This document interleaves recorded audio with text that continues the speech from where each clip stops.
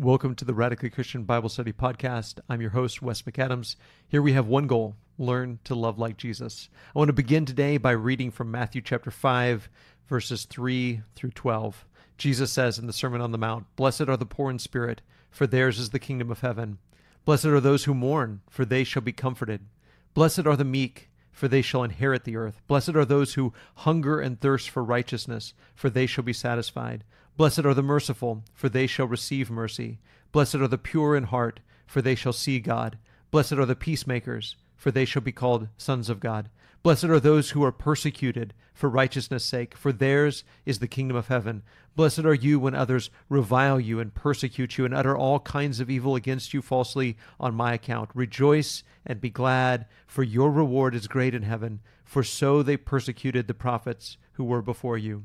Today, we're going to begin a new series of podcasts in which I'm going to visit with some preacher friends and talk to them about what are you studying, what are you preaching, what are you teaching, and just get their thoughts about what they're thinking about, what they're studying, and what they're preaching. Today, we're going to talk to Chris McCurley about his current series on the Sermon on the Mount. I hope that this study helps you learn to love like Jesus.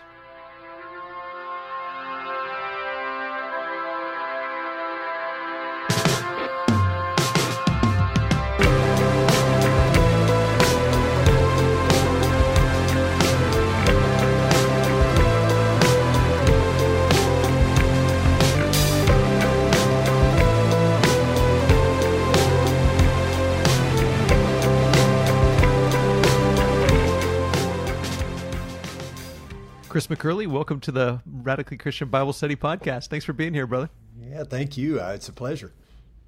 I am really excited to have this conversation. I've been actually listening to some of your sermons, and I'm excited to talk about them. We're doing this new series where we're talking to preachers about what you're studying, what you're teaching, what you're preaching, what you're thinking about, and just having you on to tell us about that and just kind of talk through some of that. So tell us what you've been teaching lately.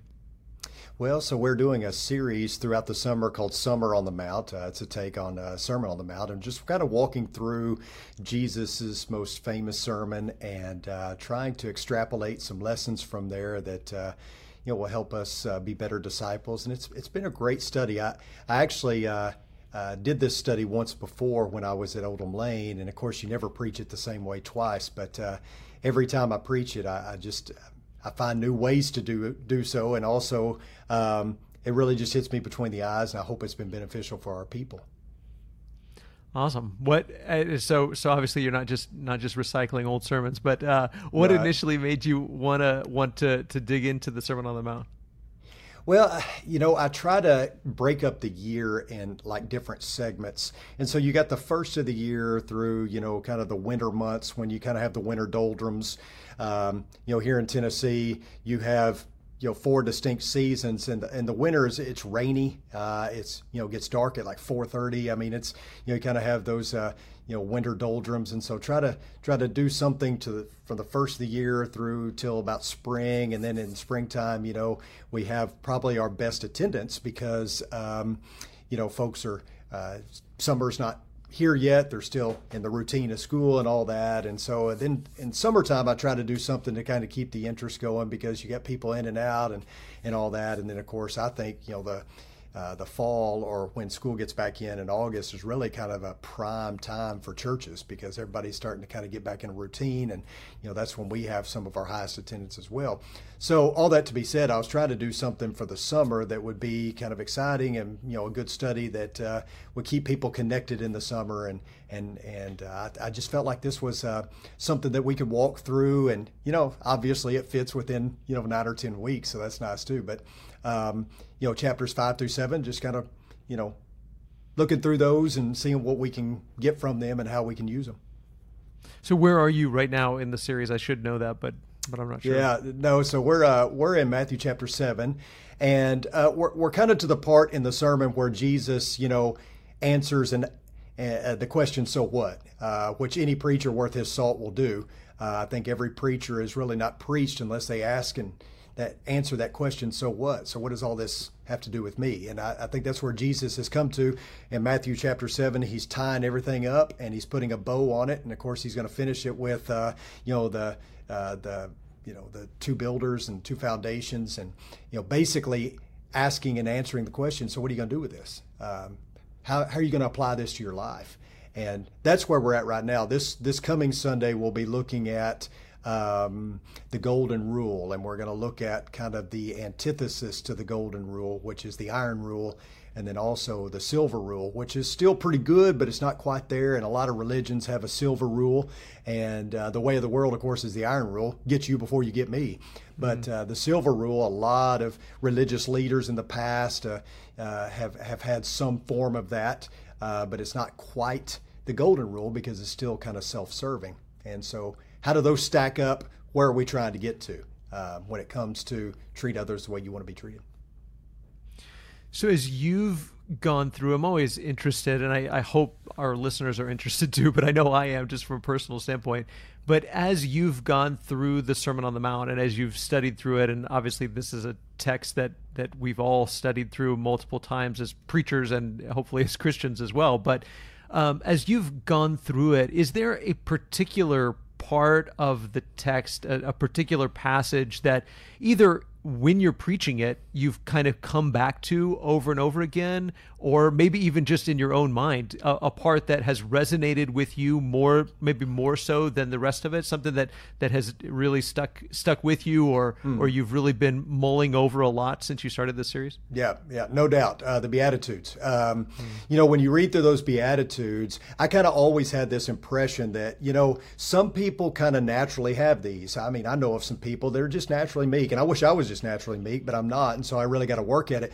But when you look at the Beatitudes and you see the listings there, you see that they're not random. They all build on one another, because there will be nobody in heaven who's not first poor in spirit, and then recognizing your poverty of spirit, you spiritually mourn, and then that leads to repentance and meekness, gentleness, all those kind of things. So there's a logical sequence, but also when you read through these, you realize nobody is naturally these things. Nobody, not to the extent that Jesus is weighing them out. And so striving to live by that, I mean, and really it's a character description. It took me a long time to figure that out. Jesus's favorite topic was kingdom. And he's saying, hey, the kingdom has come, it's still coming, but it's here in part, and I'm bringing it, and here's what it looks like to live as a kingdom citizen. And then, I think you and I kind of talk about sermons a lot, and I'll hear one of yours and I'll say, hey, where did you get that, or what do you think about me using this or that? And I think we read the same things a lot, because we talk about that as well. But one thing that you said, and I actually use this, is you said it's something like an announcement for the losers of society. And I took that and I kind of fleshed that out, because when you think about it, who's Jesus speaking to? I mean, there could not have been a more unpromising group of people. I mean, they had no rights. Their children had no rights. I mean, they could be tossed aside, murdered, whatever, without any reprisal. And it's to this ragtag group of listeners that Jesus says, y'all are the winners. Live like this, you win. And I always tell our folks, read the Bible with the end in mind. Go ahead and turn to the back. And if you look at the back, you see that we win. And now go back and read everything in light of that. And I love the Beatitudes. Yeah, absolutely. In fact, that's the part of the sermon that I've listened to bits and pieces from a couple of the beginning sermons in this series, and it's funny you gave me credit because I don't remember saying anything like that, but I did listen to that part where you said that the Beatitudes were a winning formula for the losers of society, and I wrote that down because I thought that's good.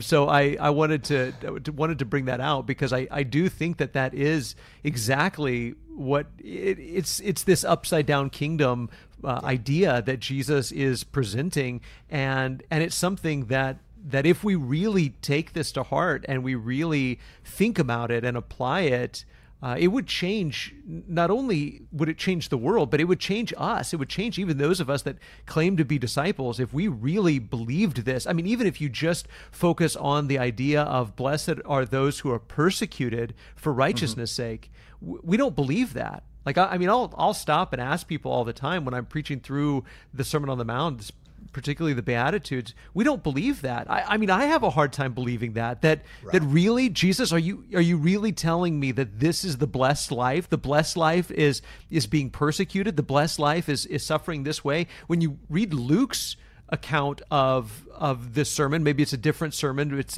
certainly a similar sermon, but Luke's account of the Beatitudes, I mean, he doesn't even say blessed are the poor in spirit, he just says blessed are the poor. And I mean, it's like, really, like this is the blessed life, and it turns everything on its head, turns everything upside down. It does. We filter life through convenience, and so for us, blessedness is I'm healthy, I've got a great family who all have a great education and great jobs, my marriage is good, everything is good, God has blessed me. And I think that if you read through the Beatitudes, you kind of notice that, God would say, or Jesus, I should say, would say, that can be a form of blessing, no doubt, and certainly you should praise God and thank God for those things. But did you thank God for the struggle? Did you thank God for the difficulty? Because one of the things you learn from reading through the Sermon on the Mount is following Jesus will interfere with your life. It's going to be costly. And it's not about being a pretty good person that holds the door open for people or lets somebody cut in front of you in traffic.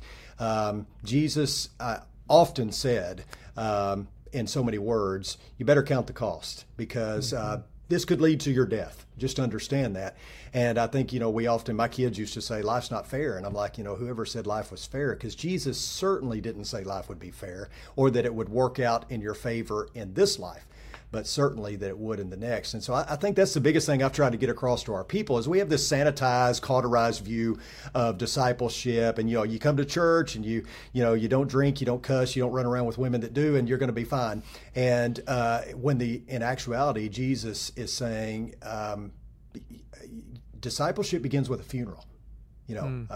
Be ready to die to yourself, but also if you're going to follow me, it may lead up a hill and on a cross. So yeah, absolutely. And to think of that as being the blessed life, that that we tend to think of that as, well, wouldn't that be unfortunate? I guess I would do it if I had to. I guess I would suffer if I had to, but I sure hope I don't have to. But for us to adopt the mindset that says, no, I would consider myself blessed to suffer for the sake of Christ. The early church rejoiced that they were counted worthy of suffering for the name of Jesus. And I just can't help but think, and I reflect on it often, that when we think about persecution, we often stand in the pulpit and we thank you, God, that we are so blessed to live in a place that's comfortable and free and we don't have to suffer persecution. And it's like,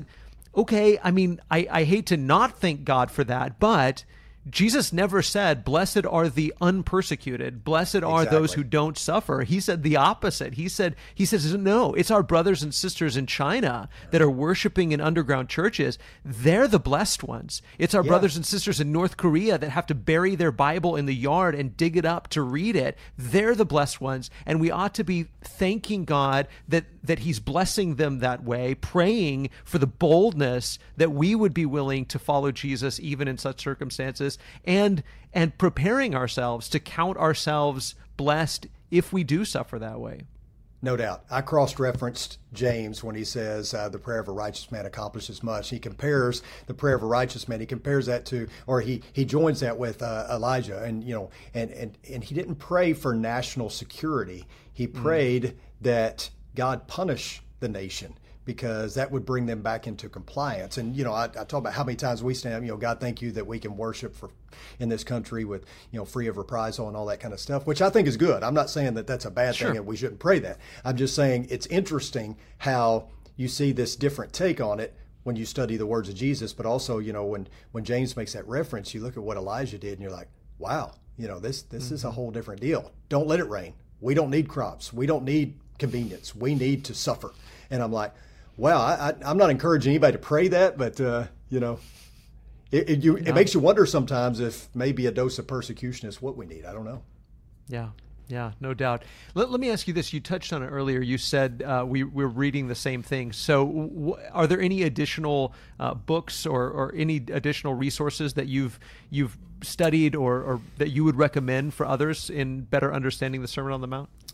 Well, I mean, there's two books that I think every preacher should have in their library, and The Words and Works of Jesus Christ by J. Dwight Pentecost and The Life and Times of Jesus the Messiah by Alfred Edersheim. Those two books are a little hard to read, but man, they just shed so much context and a backlight on everything that's going on in the Gospels, but especially the Sermon on the Mount. I love the King Jesus Gospel by Scott McKnight. Yeah, me too. Great book. I think I'm like everybody right now reading Salvation by Allegiance Alone, which is Matthew Bates, which has been good. Accidental Pharisee, Larry Osborne, read recently, that kind of helped with all of this. None of those are specifically about the Sermon on the Mount, but they have helped me in kind of I don't know, getting a behind the scenes look at some of this, because a lot of Jesus's words were aimed at potential followers, but a lot of those words were aimed at the Pharisees, or at least he propped them up as an example of what not to do. And so, like Accidental Pharisee, for instance, is one that was good for me, because it made me realize, I'm striving to be a disciple, but it's very easy for me to be a Pharisee. And, in the church, we're all concerned about being liberal. Nobody's concerned about being a Pharisee, it doesn't seem like. It's kind of like, well, at least, you're erring towards conservatism if that's the case. No, they're both ditches. You don't want to be in either one of those. But those are just some that have helped me. How about you? Oh, that's great. No, I'm going to take note of some of those. I haven't read some of those, but I'm like you. I'm reading the King Jesus Gospel is fantastic, but I'm reading Matthew Bates's book, Salvation by Allegiance Alone. He has another one out that is, I can't remember the name of it. I'm going to pick that one up next, but The Gospel Explained, or I forget exactly the title of that one, but I want to check that one out as well. And I think you're exactly right. I think that just getting that big picture view of what does it mean to be a disciple, what does it mean to be a follower of Jesus? What does it even mean to, as Bates talks about, what does it mean to have faith in Jesus? And it really gets to, in fact, his book was really interesting on this point, because he's making the point that we almost disregard the gospel accounts and everything that Jesus says in favor of what Paul says about salvation. So Jesus is all about follow me, like actually do these things, live this way. This is the new life that you have to adopt. He ends the Sermon on the Mount by saying, listen to my words and then do them, and you'll be like a wise man who builds his house on a rock. And so he's telling them to actually do something. And then we get to Paul and we say, well, I guess what Paul is really saying is you don't have to do anything, that really following Jesus is just believing in your heart that Jesus is the Son of God, and then you don't actually have to do anything. It's fine if you do, but you don't really have to do it. And it's like, no. In order to reconcile these two things, you have to understand that faith is commitment. Faith is allegiance. It's loyalty to a king. And of course, that means be obedient. I think in churches of Christ, we've had the tendency, I think, rightfully so, to emphasize that faith is more than just an intellectual pursuit. It's more than just giving assent to a truth. But we've tended to stop the what it means to be obedient, or what it means to have faith at baptism, and maybe live faithfully, but by that, a lot of times we mean go to church on Sundays. We didn't necessarily mean live out the Sermon on the Mount, turn the other cheek, go the extra mile, give your tunic. All of these things are what it looks like in practical terms to have faith in King Jesus. Absolutely. And I did tell our folks, and I've tried to emphasize this throughout the series, is that you talked a moment ago about persecution as well. And one of the things that I've tried to reiterate with them is, we are different from the standpoint that perhaps we're not going to face. I mean, it's very unlikely that you're going to face death or even persecution. Okay, maybe some mocking or ridicule here and there for your faith, but you're probably not going to face anything like what people did when they were following Jesus in terms of persecution. So I don't think the question for us so much living in this day and age is, are you willing to die for Jesus, but just are you willing to live for him? Because I think that's the key, and I think that's where we miss it because there's so many things vying for our time, and maybe that's more of a distraction than anything else, is the fact that just life gets in the way. And are you willing to live for him? Are you willing to give first allegiance to him above all else? And that's kind of where we have landed on that. So I do think, the question for us is a little different. I think when Jesus saw a crowd, it was basically, are you willing to die for me? And for us, that's probably not the pertinent question really, but are you willing to live for me? Yeah, no doubt. So before we take a little break, let me ask you this question real personally. How has this study changed you? How has going through you said in the very beginning that it hits you between the eyes. So how has it changed you? Well, it's helped tremendously because, I left a work after 14 years that I could have retired in Abilene. I loved it there. I raised my family there. We were happy there. Our two girls were, up in this area along with our families. And so, we had always said if we ever get the opportunity when the kids are all gone, we can do whatever we want. We're empty nesters. We can live anywhere. Maybe that's the time to maybe start somewhere else fresh. And so this opportunity came along. We're so glad we took it, but we still really miss Abilene. And, I moved here in November without my wife. She had to finish up at ACU until May. And so I was here 6 months without her. So I did a lot of studying, a lot of reflecting. And during that time, I was preparing for this series. And as you read through that and you prepare for the series, I don't know, I'm probably overstating it and I'm being really dramatic. But, when you're by yourself, it's getting dark at 4:30, it's raining every day. I think I felt like I moved to Seattle when I first got here. But you're pondering things and you're thinking about life because you have a lot of time in the evenings to just sit and think. And I'm looking through the Sermon on the Mountain, I'm reading through it and I'm studying for it and I'm just thinking, wow, like if I didn't have my wife, if I didn't have my kids, because at that time I didn't, but I could, I was going to see them again. But if I didn't have all that, where would I be? Would Jesus be enough? Would that be enough for me? As difficult as that would that be enough? And so I really started contemplating, that question and then looking through this sermon and going, yeah, I'm not living like this, like I want to, so, I internalized it a lot more because it was like I was on a 6-month retreat, and I had an opportunity to really reflect. And, it bothered me. I think if you're not humbly troubled by the Bible, that's a problem anyway. And I was certainly humbly troubled by what I was reading there. And I guess just where I was at in life probably had a lot to do with that as well. Yeah. And that's a good word, humbly troubled. I like that. I'm going to start a series next month about the parables of Jesus, and I'm calling it Uncomfortable. And I think often we get so familiar with the texts of the New Testament, particularly passages like the Sermon on the Mount or the parables of Jesus, that they don't discomfort us the way that right. they should. And you're right, we should be humbly troubled. Let's take a little break.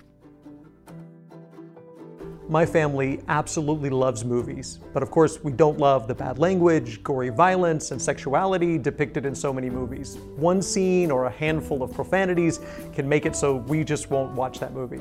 That's why we love VidAngel. Believe it or not, the VidAngel app allows us to filter our movies and television shows. We connect our Amazon, Netflix, or Apple Plus account to VidAngel, and then we can filter the shows and movies through VidAngel. It allows us to customize our settings so that if we wanted to, on a certain show, we could remove all the bad language, but none of the violence. We can set the filters however we want them.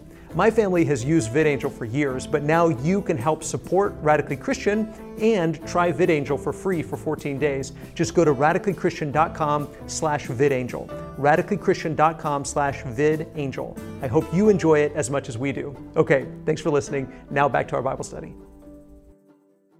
Okay, Chris. Well, this has been a really rich conversation already. I want to get into sort of what you hope the congregation is getting out of these lessons. That's the first question I have. But I want to read some of the things that I wrote down that I really like. Some of your quotes from one of your lessons. You said, "What the world," you're obviously talking about salt and light. "What the world needs is a salt and light revolution." I love that. Here's one you called the Beatitudes a winning formula for the losers of society. We talked about that in the first half, and you called it a declaration of dependence. So good.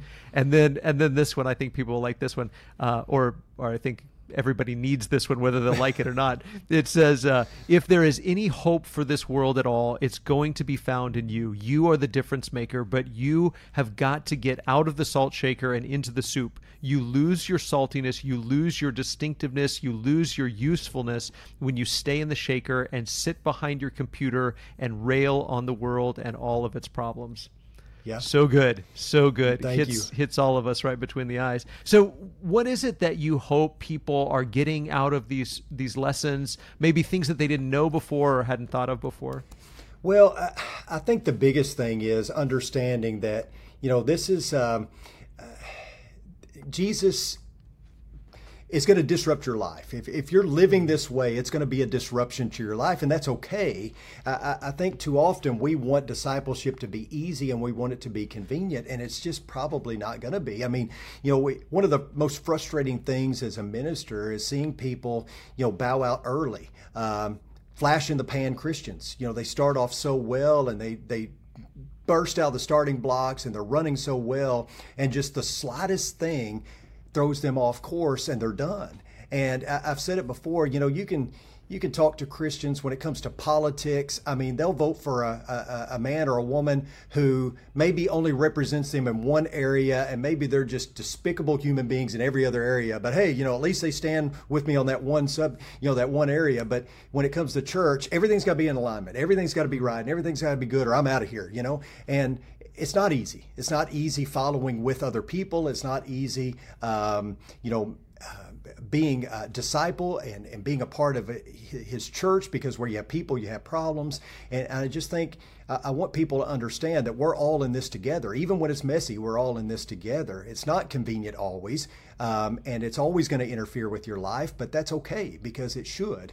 And I just think we're all limping disciples, right? And we're all kind of, trying to get to heaven on two flat tires sometimes. And so how do we make it through this life? How do we live a life down here that matters up there? And I think that's my responsibility as your minister, is to help you, maybe come to see that this is bigger than you, and it's bigger than your convenience. Yeah. I remember a conversation that I had with a guy one time. I think about it all the time. I've talked about it a lot too. Somebody that I knew really well, and we were talking about his baptism because he was wanting to get baptized. And he said, "No, listen, I know I need to get baptized, and I know I need to start coming to church more. What else? Is there anything else? I think that's pretty much it, right?" And so, I mean, it was just like this idea that that's all there really is to being a Christian, is get baptized and go to church. And it's like, I told him, I said, no, everything changes. Everything changes. From this point on, everything changes. Not just what you're doing, but why you're doing what you're doing. Everything changes. It turns your world upside down. And I think you're so right. So let's move on from what do you hope people see or understand or know, to what do you hope people are actually doing differently? How do you hope that people are applying these lessons? What would you see as a success if somebody came up and said, "Hey, Chris, this week I did this that I hadn't been doing before"? What would you see as a successful applying of these lessons? Yeah. Well, I mean, I would hope that there being a mirror, because I think that's what we were made for, is to mirror, to reflect the image of God, the one who made us. And so I would hope that there being a mirror and reflecting the image of the Almighty God in the world around us. And, this salt and light revolution, getting out of the salt shaker and getting into the soup. And, I said it in that lesson, I don't like the soup necessarily. There's things in there I don't like, celery and and stuff like that. But when salt gets in the soup, it's hot, but it dissolves and it changes the flavor of the soup. And I would hope that our folks are doing that they're going out in our community and they're making a difference. That people are seeing them and saying, I don't know what they have, but I want that. Dixon is a small community, and we're a downtown congregation, so there's a lot happening just right around us. And Walnut Street has always had a really solid reputation as being a strong church. And so I hope that our folks will use that to their advantage and go out and, we've kind of been known for a church that does stuff and it helps people. And I hope that we will only take that and ride it and make it even bigger. So that's some of the things that we've talked about is, none of this does any good if it stays within these four walls. I think we've been long on knowledge and short on practice when it comes to the church, and so I tell our folks all the time, it doesn't matter what you know if you don't do something with what you know. I mean, at some point that head knowledge has to travel 18 inches down to your heart and turn into heart action, and so I'm hoping that our folks will take it and use it, and otherwise, you weren't saved to sit, and you weren't saved to soak. And you weren't saved to sour. What you said a while ago is so true, because baptism, we kind of see that as the finishing line. Okay, made it, I'm good, I'm in, and I've got my fire insurance policy. And I really feel like repentance even before that. I mean, that's a radical reprioritization of life's values effective immediately. And baptism is just the starting line. That's just where it all kind of kicks off. So, you're exactly right. This is an all-in proposition. Mm-hmm. Yeah, I mean, we tend to think when we talk, even me, when you say the word repentance, I tend to think about repenting of sins of, as we say, sins of commission. I'm repenting of the things that I've done that I shouldn't do. So I need to stop doing those bad things. But we also repent of the sins of omission. We repent of not being the image bearers of God that we're supposed to be. We repent of not being, not doing, not going.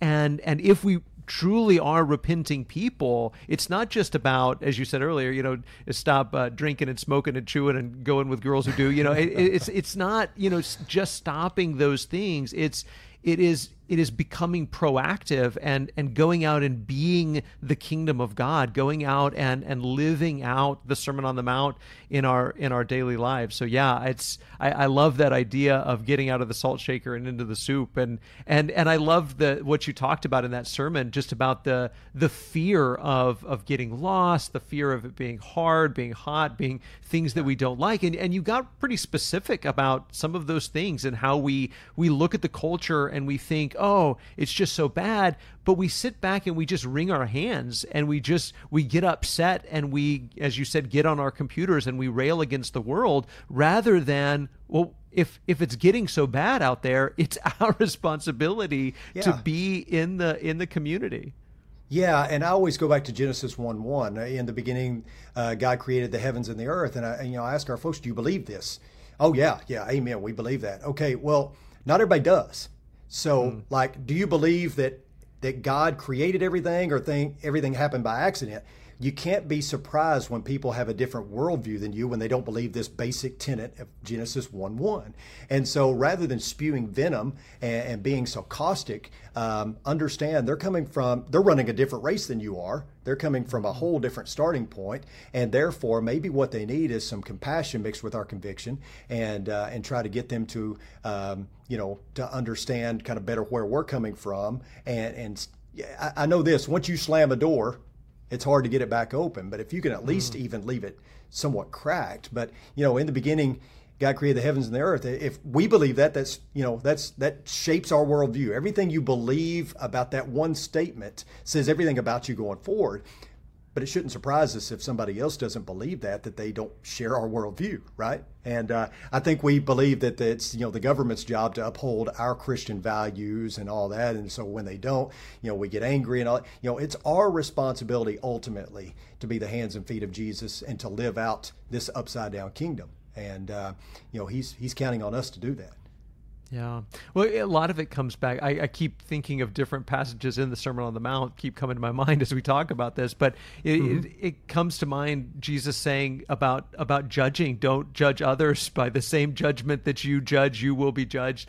And he says we have to take the beam or the log out of our eye before we take the speck out of someone else's. But we so often, I grew up in different churches and around different Christians that when that passage got quoted, we were so quick to say, oh yeah, but it really doesn't mean don't judge. There is a right kind of judging, and there's a lot of truth to that. There is a right kind of judging, and there is a judgment that we should exercise, but Jesus did say that it does mean something. So so often we just want to throw it out and say, well, it's not what other people say that it is. Okay, but wait, there is a wrongness to our just sitting back and being critics, and especially being critics of what other people are doing and failing to recognize where we're falling short. We've got to start here and make the changes in us that we need to make, rather than just being, I keep thinking about the two Muppets, the old Muppets that sit up and they're just critics Statler and Wilhelm. Yeah, there you Statler go. and Wilhelm.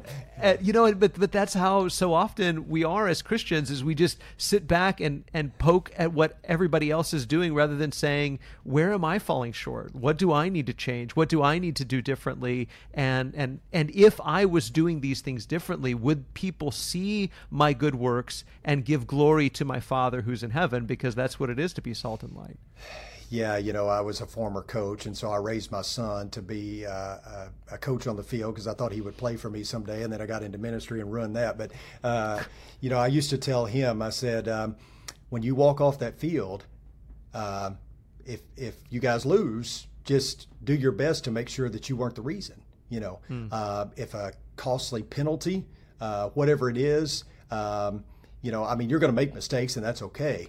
But I tell you, hustle never has a bad day. You can always hustle, you can always play hard and all that. So when you walk off that field, make sure that you gave everything you had, win or lose, and that way you can sleep at night. And I kind of feel the same way about that in discipleship, is that, other people don't dictate who I'm supposed to be. Jesus does. And so therefore, I'm striving to be like him. I'm striving to be someone who follows in his footsteps and lives the life he would have me to live, and glorify him in everything that I do. And if I do that, win or lose, people or situations, whatever is the outcome, I have done all that I can do, and I can sleep at night. And I think that's the most important thing, is that some people are going to respond positively, some are going to respond negatively, but that who they are doesn't dictate who I'm supposed to be in those situations. I just give it my all the time. Yeah, that's right. We have a saying that we say every night at my house before we say our prayers, and part of it is that we say, "Do what's right no matter what," and we come back to that saying all the time, that there's no good reason to do a bad thing. It doesn't matter. So if they come to me and say, "Well, but they were doing this, or my friends were doing that, or this was going on, or I was having a bad day," or whatever it is, there's no good excuse to do a bad thing. You do what's right no matter what anybody else is doing. You follow Jesus no matter what anybody else says or does. And when we sort of take those excuses off the table and we say, I've got to be doing what I'm called to do. And I think that the Sermon on the Mount in particular, especially as we think about our culture and this sort of moment that we're living in, I've heard a lot of people that have criticized those that encourage kindness, love, the fruit of the Spirit. And so those preachers, ministers, theologians that are encouraging Christians to live like Christians, to be kind, to be gracious. So many people say, yes, that works sometimes, or that's the right response sometimes. But we're in a moment right now where we can't afford to be kind. We can't afford to be loving. We've got to be as harsh with the other side, whatever the other side is, as they are with us. We've got to fight fire with fire. And it's like, well, wait, number one, the context in which Jesus was speaking was way more hostile than the context in which we find ourselves. But number two, there's never a time where the teachings of Jesus are irrelevant and they don't apply to us. I agree. And, in sports, we talk about the eye test. That doesn't pass the eye test. Just look around you. That's not working. It doesn't take long. Just do a cursory glance of society. Get on Twitter. Twitter's a bathroom wall, and all Twitter is you're an idiot. No, you're an idiot.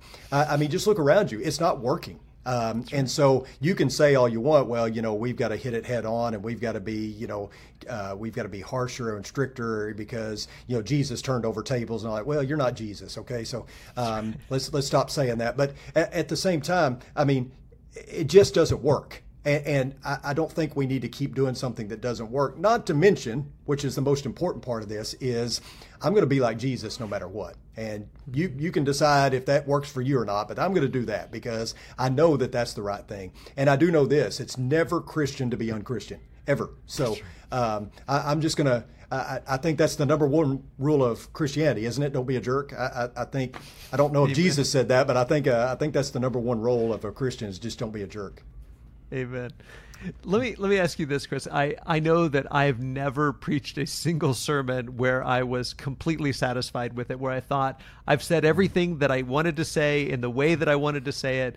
Every time I preach and every time I finish a series, I think, oh, I should have said this, or I should have emphasized that a little bit more, or if I had to do it over again, I might say it this way. So as you think back on this series, is there anything that if you had to say it over again, you might say it a little differently, or something that you would emphasize next time that you didn't emphasize this time?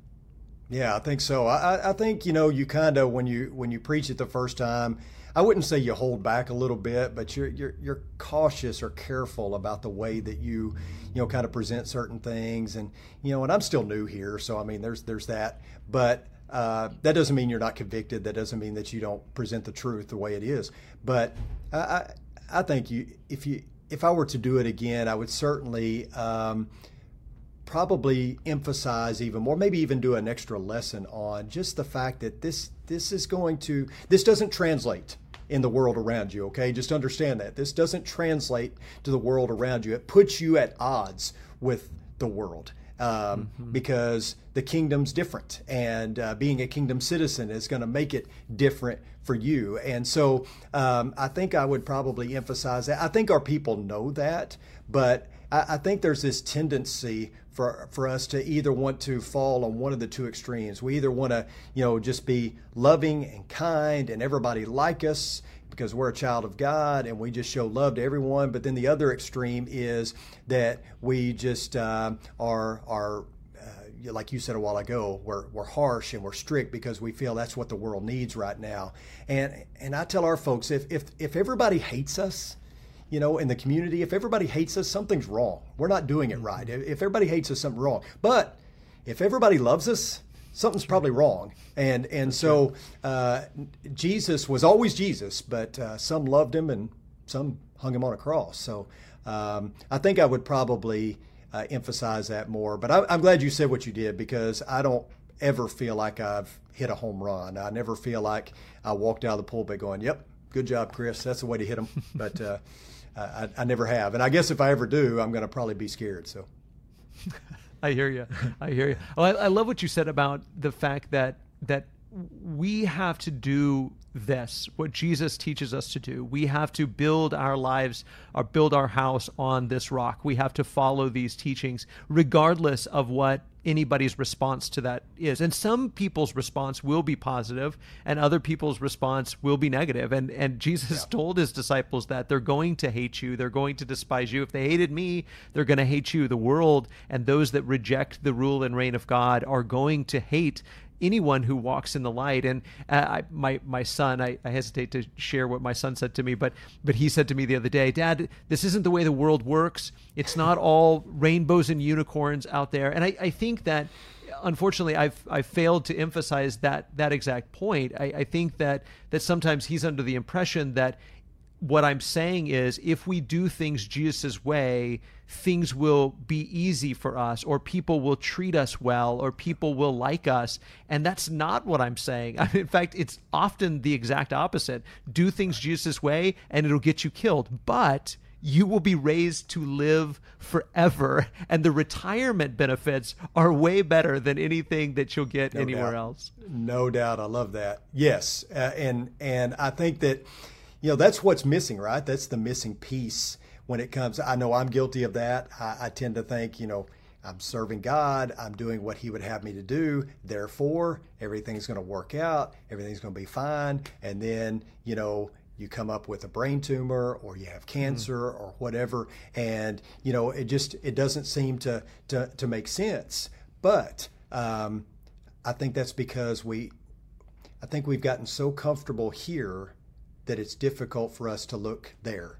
And, Jimmy Jivenin always told me you keep 2 feet on the ground but 2 eyes towards heaven. And I think it's hard to anticipate heaven when you've created it right here on earth. And I know I have been guilty of that. I think a lot of people have as well. You mentioned it right from the beginning. I feel like a hypocrite reading some of these passages and acting like I'm living them, or singing, I'm satisfied with just a cottage below. I'm not. And I don't feel good singing that. But I think getting people to see that if it helps you draw closer to Christ and get to heaven, then it's worth it. Whatever that is, persecution, whatever, suffering, whatever it is, it's all fuel. If it gets you to where you need to be, then it was all worth it. And that's hard. It's hard to accept, but I think that's where I'm trying to come to in my life, is that, it's all fuel. Whatever it takes to get me there, it's going to be worth it. Yeah, no doubt. Well, I encourage people to go to your church's website. I'll link it in the show notes, Walnut Street Church of Christ in Dixon, Tennessee, and listen to your sermon, your Summer on the Mount. But before we wrap up, what are you teaching next? What's coming up? What are you preparing for? Yeah, so I'm waiting on you to get done because I'm just going to copy whatever sermon series you're doing, and I'm going to do that one here. I'm doing WWJU, What Would Jesus Undo? And there was a book that came out. I don't know if you do this, but I'll come up with sermon titles. I like to do sermon titles that are catchy and that kind of hook people. And I'll do them, and then I'll Google it, and there's 50,000 sermons with that title. I mean, you think, wow, I was so inventive here. Look at how creative I am. But anyway, there was actually, after I came up with this title of this series, I noticed there was a book called it wasn't WWJU, it was just called What Would Jesus Undo? And I ordered the book, and I'll be honest with you, it didn't help me like I wanted it to. But so I had to go back to the drawing board and just do it, from different, passages of Scripture. But we're going to look at some of the things that Jesus would undo. We talk about what would Jesus do. What would he undo? Apathy, the curse, condemnation. Not only what would he undo, what did he undo? And so that's going to be the next teaching. And then on Sunday nights, we're kind of engaged in a series, preaching what we practice, looking at the why behind the what. I think it's easy for us to get kind of settled on this is what we do. Okay, well, why do you do that? Because there was meant to be a spirit behind that. What's the reasoning? So that's what we're doing next. That's great. That's fantastic. Well, thank you, Chris. Thank you for this conversation and for all the work you're doing in the kingdom. Yeah, thank you, Wes. I enjoy it, and I appreciate you, brother. Thank you so much for listening to the Radically Christian Bible Study Podcast. If you have just a moment, we would love for you to rate and review the podcast on iTunes or wherever you're listening. It really does help people find this content. I also want to thank the guests who join me each week, Travis Pauly, who edits this podcast, Beth Tabor, who often volunteers her time to transcribe it, and our whole McDermott Road Church family who make it possible for us to provide this Bible study for you. Now, let's go out and love like Jesus.